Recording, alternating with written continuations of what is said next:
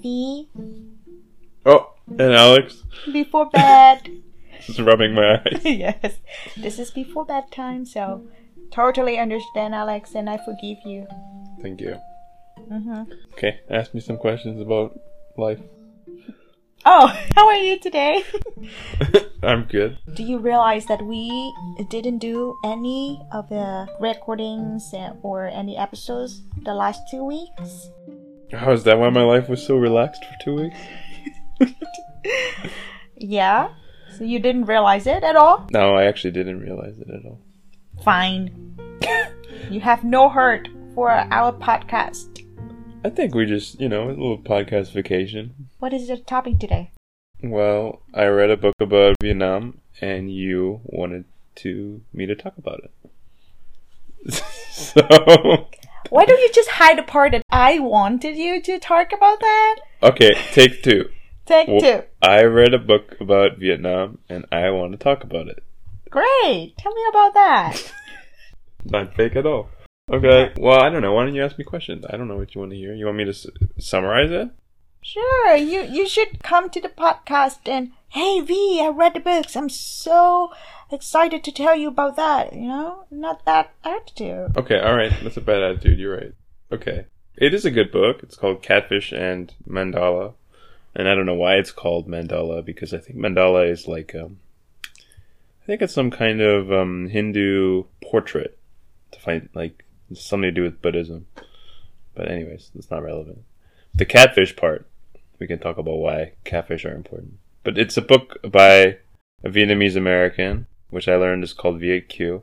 Viet Kieu, yep. Which itself is like an interesting term because it, depending on who's saying it and how they're saying it, it can be a nice thing, but it could also be a not nice thing. Mm-hmm.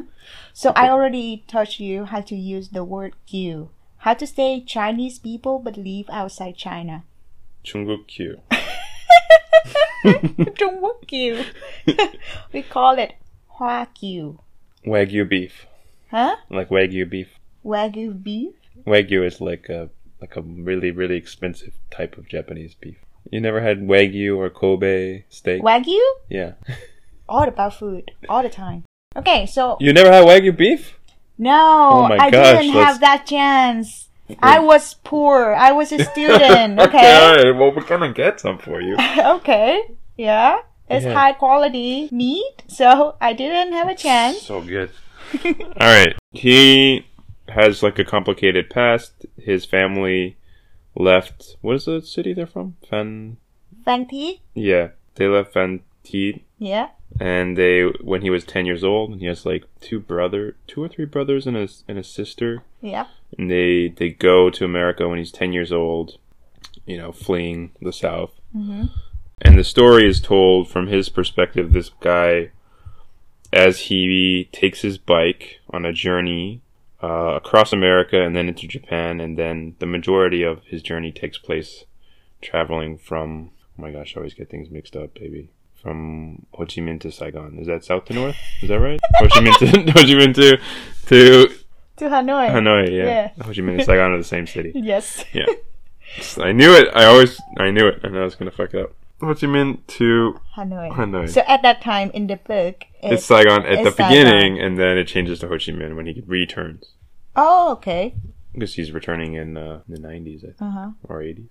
It's just a personal trip for him to understand the country, or he was looking for something? Well, so one part of the story is told as he travels, and there's like two other parts, two other timelines. One timeline is back in Vietnam before they leave and on the boat, and the history of his father in the prison camp. Yeah. Okay. And then there's another part that's told his childhood in America, because his childhood is very dramatic. It deals with, getting beat by your parents. It deals with homosexuality, deals with being trans, it deals with suicide, deals with all this complicated family history. And the problems of the extended Vietnamese family in America, and how tough it is to be a Vietnamese American in that time, in the 70s and 80s. But then that part is interesting, but I mean, for me, the best part is him biking across Vietnam and experiencing this country in the 90s, kind of before I think a lot of money came in, before, it was on the rise, but for the average person, they still had a very poor existence. And so, he sees the good parts of the country, he sees the bad parts, he can speak the language, but everyone knows immediately that he's VQ. And they treat him differently. Sometimes in a good way and sometimes in a bad way. The funny thing is, before he speaks Vietnamese, they have like this instinct where they know that he's not Vietnamese, and they right away think he's Korean or Chinese or Japanese, and they start speaking English to him until he speaks Vietnamese because of the way he dresses or some part of his. It's like there's an invisible. So they never thought that he was Vietnamese. No, they always come up to him and speak English until he speaks Vietnamese. Just from his clothes or his demeanor or way of, it's interesting. Okay. Because, and I think this is an interesting point actually, because it is something that people can just tell for some reason. So he didn't look like Vietnamese? I don't think it's about facial features and things. I think it's about outfits. Well, yeah, outfit, but maybe there's something almost not tangible about it, like just the way you act. Okay. Yeah. And part of the journey is him, does he accept himself as American or Vietnamese or whatever? And there's this scene near the end of the book where I'll just spoil everything because, whatever. People can now listen if they want to read the book. Maybe I shouldn't spoil things. Okay, so you can give the spoiler alert. Yeah, spoiler alert. So if you want to read the book, you can stop the podcast right now and then find the books, read it, and then you can come back to listen to Catfish and Mandala by Andrew Pham. Catfish and Mandala by Andrew Pham. Okay. We should ask him for commission. Alert begins. So there's a scene at the end of the book where he's gone through this journey, and sometimes he hates Vietnamese people, and sometimes he loves them, and sometimes he feels accepted as. But so he's in the beach, and for the 100th time, this lady comes up to him and starts speaking to him in like broken English, like, "Hey, you think beautiful like beach, like she's speaking to him, and he can." And then when she can't think of English words, she switches to Vietnamese and she talks to herself like, "Oh, isn't it beautiful? Look at this foreigner, blah blah blah." And instead of talking to her and correcting her and saying that he's VQ and he speaks Vietnamese, he just speaks back in English, and he just enjoys the moment of the beach with her because he thinks it will become too complicated to. He doesn't feel the pressure to explain to this lady who he is. He just wants to enjoy the moment, despite his existence being complicated. But why that lady started the conversation? To practice her English? Yeah, so I experienced that when I traveled. Just to be friendly? Yeah. Oh, okay. Yeah. Oh, cute. Yeah. Okay. But sometimes sometimes it's tough to have to explain yourself all the time. But that was his coming to peace moment. Yeah. Anyways, I don't know. It's so complicated. I don't know if this is interesting. Maybe not a spoiler. Spoiler alert ended. So there's some interesting facts from the book. Okay, so tell everybody how you learn about catfish. So let's do like a fact check. Okay, I'll tell you things from the book. Okay. And you can tell me if it's true or not. Okay. In some places in Vietnam, in this time period, people poop on there's like a wooden thing that goes out over the river or a water area, a pond. And you just poop in the hole. And in that area, there is catfish. And when you're pooping, they get excited. They go, and then they eat all the poop. Yep. And then sometimes you eat those catfish later. Those catfish? I'm not sure about that. Okay, so it's right about pooping way. But I was with my uncle's house. It's actually in Ho Chi Minh City, not so far away. Yeah. And at that time, people still had that kind of toilet. But I'm not sure about he catching those catfish to eat. I think he bought the catfish from the market to eat, not those catfish. Okay. Yeah. But I'm sure some people must, especially if they're poor, eat those catfish. Even me, myself, I don't know the catfish from the market, from the same source or not. So, yeah. Okay. It's a gross thing to think about, but also it's kind of the circle of life. I eat you, I poop into your pond, you get life, and then I eat more. Okay. It's gross to think about, but... Have you ever had catfish? I don't know. Maybe. I don't know. Not in America. You don't need to think about that too much. Okay. Second fact. I don't know. Phan Thiet is the fish sauce capital of Vietnam. Phan Thiet is the fish sauce capital. Yeah, I agree with it. But actually in Vietnam, in different local area, we have different tastes. Like my hometown is also really famous for fish sauce. Da Nang and Hoi An, we have another brand, and it tastes, in my opinion, it would be more salty. Oh, here's an interesting one. He couldn't drink the ice. He couldn't drink drinks with ice because it make him sick. Because his body's not used to the tap water, maybe. So he must drink hot water, warm water? So, for example, there's this one moment where there's a bunch of military police at a roadside getting drunk, outside the convenience store. Okay. And he goes up, orders a cola. Okay. No ice. No ice. Cola, no ice. And then the Vietnamese police are like, this guy's a VQ because he can't drink our ice. But because this is not only Vietnam, though, because I've heard this about other countries. Like, you have to be careful about drinking ice if your digestive system is not used to it, because the parasite in the water that your body's not used to can make you sick. Oh, so, is that because the ice cube is polluted? Yeah. Yeah, I think it's true. Back then, the water they used to make the ice cube was not good. Yep. I've seen videos of people traveling Vietnam having the ice, no problem. So maybe it's fine now. Sure. Well, foreigners, right? People told me not to drink the tap water in Korea, and I did for 2 years, and nothing happened to me. Well, yeah, to keep yourself safe, because I saw that. I saw how people produce the big ice cube, and then they just drop them down on the street, and then on the ground. On the ground. Oh my god. Yeah, and then start to distribute. Well, that's scary. Yeah, so I saw that, so I knew for sure that it's not safe. It's not safe if you drink cold water with ice outside your house. But you have to because you're gonna. I think now it's okay. Yeah, I didn't see that since anymore, but it was like that when I was younger. My mom always asked us to boil the water first and then put it in the tray to have ice cube at home. Right. So we didn't use the water from the tap. Right. Yeah. Here's another thing. Okay. There's a scene where he gets really sick, and an old man helps him by taking a silver coin from the village and scraping his back. Yeah. Get rid of the evil spirit. It's an old coin with old Chinese character on it, and people in the village are too poor to have their own coin, so they all share. One coin. Yeah. I like that. You told me about that detail. Mm-hmm. We call it gao yaw. Gao za is mean. Gao za. What is the scrape? Yeah, scrape away the wind. Right. Yeah. So gao za. I like it though. It's really relaxing. It's the kind of messages.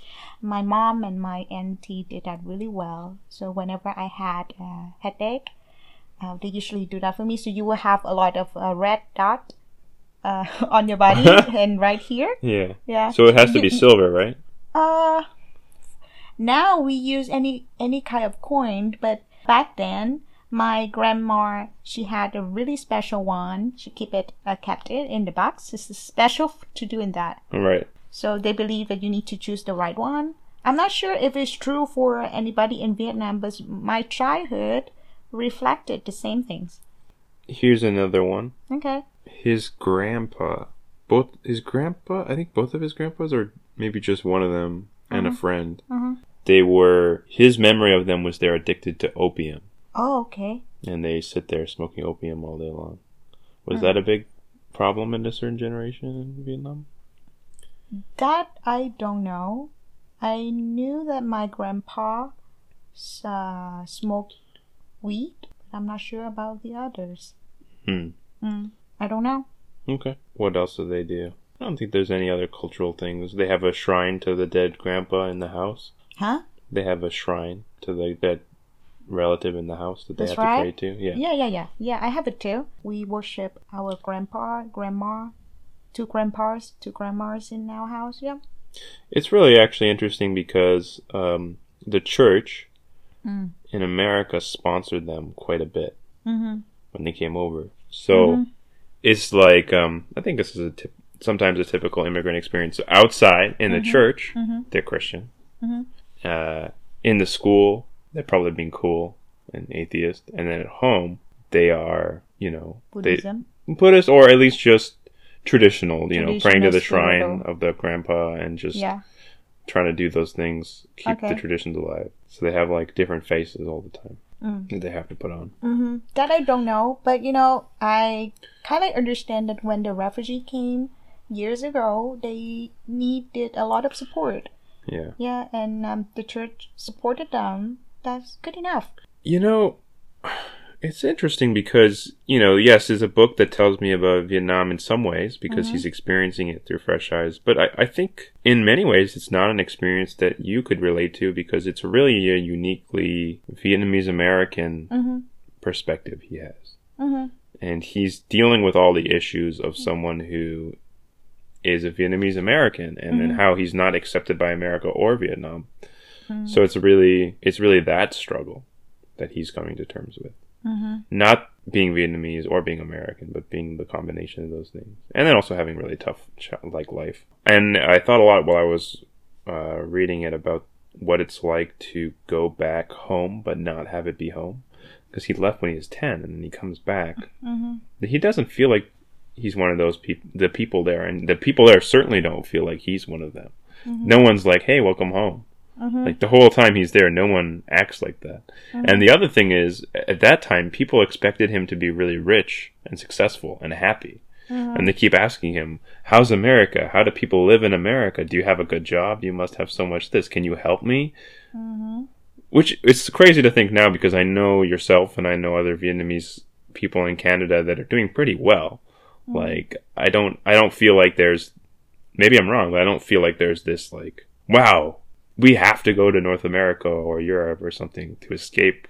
But that's how even in the 90s when he was there, it seemed like a lot of the people he was visiting were like, can you help me get to America? Oh, okay. I think we should talk about that offline. Okay. There will be some sensitive things I can share with you. I was only talking economically. I wasn't talking politically. Yeah, but I kind of understand your questions. You're confusing.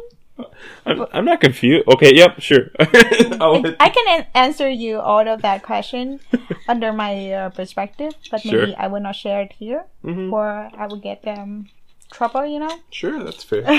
Okay, so highly recommended book. I really liked it. I'm trying to think of reasons why people wouldn't like it. Better than the one that I asked you to read? Well, yeah, we should talk about that briefly. Sympathizer, right? The Sympathizer, I think. The Sympathizer. Here's the problem with books on Vietnam. There is almost no way to find a book that isn't focused on the war. And I'm not interested in that perspective because I want to know, what does it mean to be a Vietnamese person? What are Vietnamese cultural traits and traditions? What is it like to travel through the country? What is it like to live in the country? What is it like to live in Vietnam in the 90s? What is it like to live in Vietnam in the 1500s? Give me a slice of history and give me a feeling about it. But I've watched enough movies and read enough books. I don't need to hear about the war anymore. And it's not telling me about Vietnamese people. Most of the books are telling me about what an American person felt going through that war, which is a interesting and important thing to know, but it's not going to teach me more about my girlfriend's homeland. Okay, let me make some advertising for you. Như vậy là Alex có một cái nguyện vọng là Alex muốn đọc những cái sách mà nói nhiều hơn về cái trải nghiệm văn hóa cũng như là trải nghiệm về đất nước Việt Nam. Có thể là từ góc nhìn của một người Việt Nam hoặc là từ góc nhìn của một người nước ngoài, nhưng mà Alex không có thích đọc về chiến tranh nhiều quá, tại vì Alex đã đọc và tìm hiểu rất là nhiều rồi, cho nên là Alex muốn có những cái góc nhìn mới về nước Việt Nam. So nếu như mà các bạn có những cái cuốn sách hay thì giới thiệu cho Alex nha. Yeah, I asked everybody to recommend some good book for you. I've searched a lot. I'll be surprised and happy if someone can find a book that meets that criteria. Because this one I just stumbled upon, but before that I couldn't find really anything other than a few history kind of textbook type things, and that's not really what I want to read either in my spare time. Okay, let's see. I actually think of some of the good books in my head, but I'm not sure that they are in English or not. Maybe not. But let me have a search, or everybody can recommend you some good books. Right. Okay, so we're done for today. Thank you for sharing your new books about Vietnam. Annyeong. Say it in Vietnamese. Ciao. Tạm biệt. Không biết. Không biết. Okay. Bye bye. Chúc mọi người ngủ ngon. Good night. Ngủ ngon.